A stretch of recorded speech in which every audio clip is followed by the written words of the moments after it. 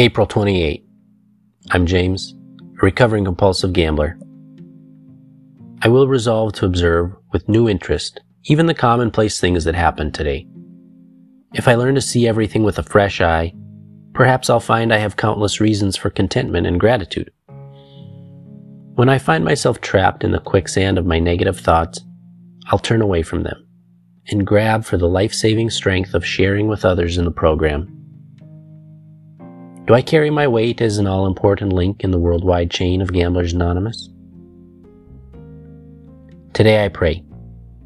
I pray that God will open my eyes to the smallest, everyday wonders, that I may notice and list among my blessings things like just feeling good, being able to think clearly. Even when I make a simple choice, like whether to spend my leisure time in a sport, at a concert, or getting together with abstinent friends, may I be reminded that the power of choice is a gift from God. Today I will remember I am blessed with the freedom of choice.